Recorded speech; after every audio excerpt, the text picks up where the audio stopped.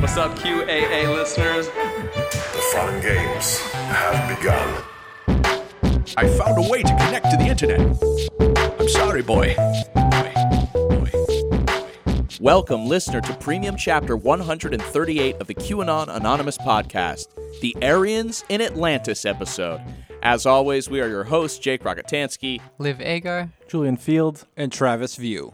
This week, Liv has fallen backwards off a boat in full diving gear to explore the lost city of Atlantis, the homeland of an ancient Aryan race, according to an American pseudo-archaeologist and Civil War-era politician. In the murky depths, Liv will prop up a whiteboard and explain how these ideas came to find a home in spiritual theosophy before making their way to Austria, where anti-Semitic occultists used it to form a secret society that fueled the rise of the Nazi Party. We ask that you not touch the coral, as it is poisonous, and refrain from bothering marine life, as it can become aggressive. Make Atlantis great again. Atlantis is a mythology that one may not expect to have influenced Nazi ideology. This is especially the case considering that, according to a survey done by Chapman University, 57% of the American public believes Atlantis is real. That is shockingly high, Liv. Oh yeah. No, that's... More than 1 in 2 Americans is like, yep, Atlantis, real. I mean, yeah, of course people believe in QAnon. They believe Atlantis? Come on. I'm pretty cynical, but even then, I assumed it would be less than 40%.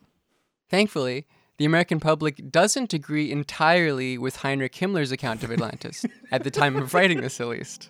Regardless, how did this ancient Greek utopian story, that most of the ancients didn't even take seriously, become so influential, both in the American consciousness as well as within the ideology of prominent Nazi officials like Heinrich Himmler?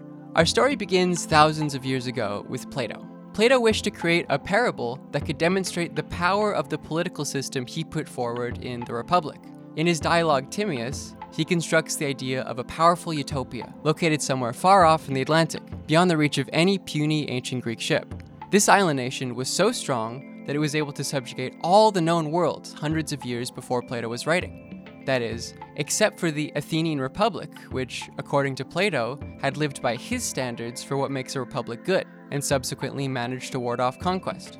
This is essentially the equivalent of Plato drawing his republic as the Chad Wojak and everyone else's soy. But more importantly, the mythical land described by Plato that only his special Chad Republic could fight against was known as Atlantis. It's important to stress that the story of Atlantis was quite literally made up by Plato. It is unlike other ancient Greek utopia mythologies that were also made up, such as Hyperborea or the Elysian Plain, that were more widely believed in ancient times and a product of a larger social community building a mythology to help explain their history. Atlantis really was just one guy writing a fake story, and Plato figuratively admits this. He plays around quite a bit with mythology in some of his works, and further explicates in the Republic that sometimes a well-constructed noble lie is necessary to provide the commoners a truth they could not come to understand. So Plato argues that mythology could not hope to meaningfully convey truths about the past, but if these mythologies help develop, for instance, social cohesion, then they would be acceptable to be spread around. As a result, ironically, Plato has accidentally duped millions of people in the future with one of his noble lies, except it is entirely detached from the original purpose of this lie, which was to promote his social system. Interesting. So this is kind of like a bit like if there are millions of people who believe that there is a literal cave in which people were imprisoned and shown only shadows of figures. Yeah. Wait, they're watching? They're playing Joss Whedon movies on the wall, and that's why you never look away and leave the adrenochrome cave. That's all the ancient history that you will get in today's episode. This is because Atlantis... Thanks, Liv. Thanks. This is firstly because ancient history is boring, but secondly because Atlantis, as we understand it, as well as how the Nazis did, is almost entirely a modern construction and takes very little from the original milieu which Plato was writing in. Now we have to travel thousands of years into the future, to 1831. Ignatius L. Donnelly was an American politician and writer who single-handedly began the modern craze around the search for Atlantis. In his book, Atlantis, the Antediluvian World, he asserted that Plato's story was, in fact, not a fabrication, but actually a true story documenting the original homeland of all human civilization. Rome, ancient Greece, Mesopotamia, Egypt, etc., all owe their heritage, according to Donnelly, to an incredibly advanced and ancient society located on a now sunken continent in the Atlantic. Donnelly is a part of a long string of dilettantes and pseudo-archaeologists that wish to go against the claims of orthodox intelligentsia and create their own stories about, for instance, the origins of civilizations. This was a time in which archaeology and other specialized academic institutions were beginning to crystallize and alienate much of the public. American academic institutions, for instance, initially interacted with the public, specifically those in towns and cities that had universities and colleges. But in the 19th century, there was a closing off of this participation by the general population in academic discourses. Donnelly is one of many who existed within the reaction to this trend as it was taking shape in American life, turning away from the standards of academic archaeologists and towards his own crank mythologies.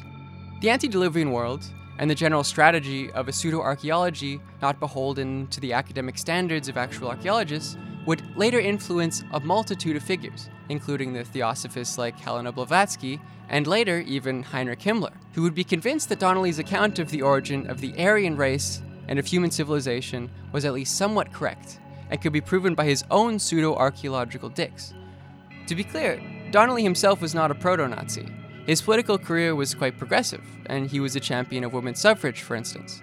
But his pseudo-intellectual ramblings, however interesting they were, would most certainly come to influence the belief systems of some of the worst men in history.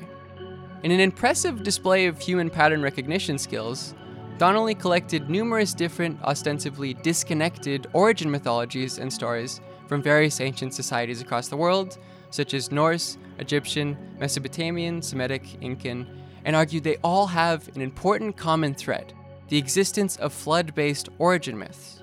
This common thread is the product of all these civilizations owing their origin to the previously existing, now underwater, society of Atlantis.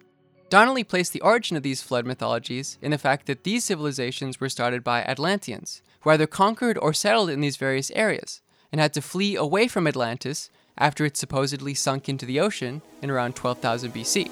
You have been listening to a sample of a premium episode of QAnon Anonymous. We don't run any advertising on the show, and we'd like to keep it that way. For $5 a month, you'll get access to this episode, a new one each week, and our entire library of premium episodes. So head on over to patreon.com/QAnon Anonymous and subscribe. Thank you. Thanks. I love you. Jake loves you.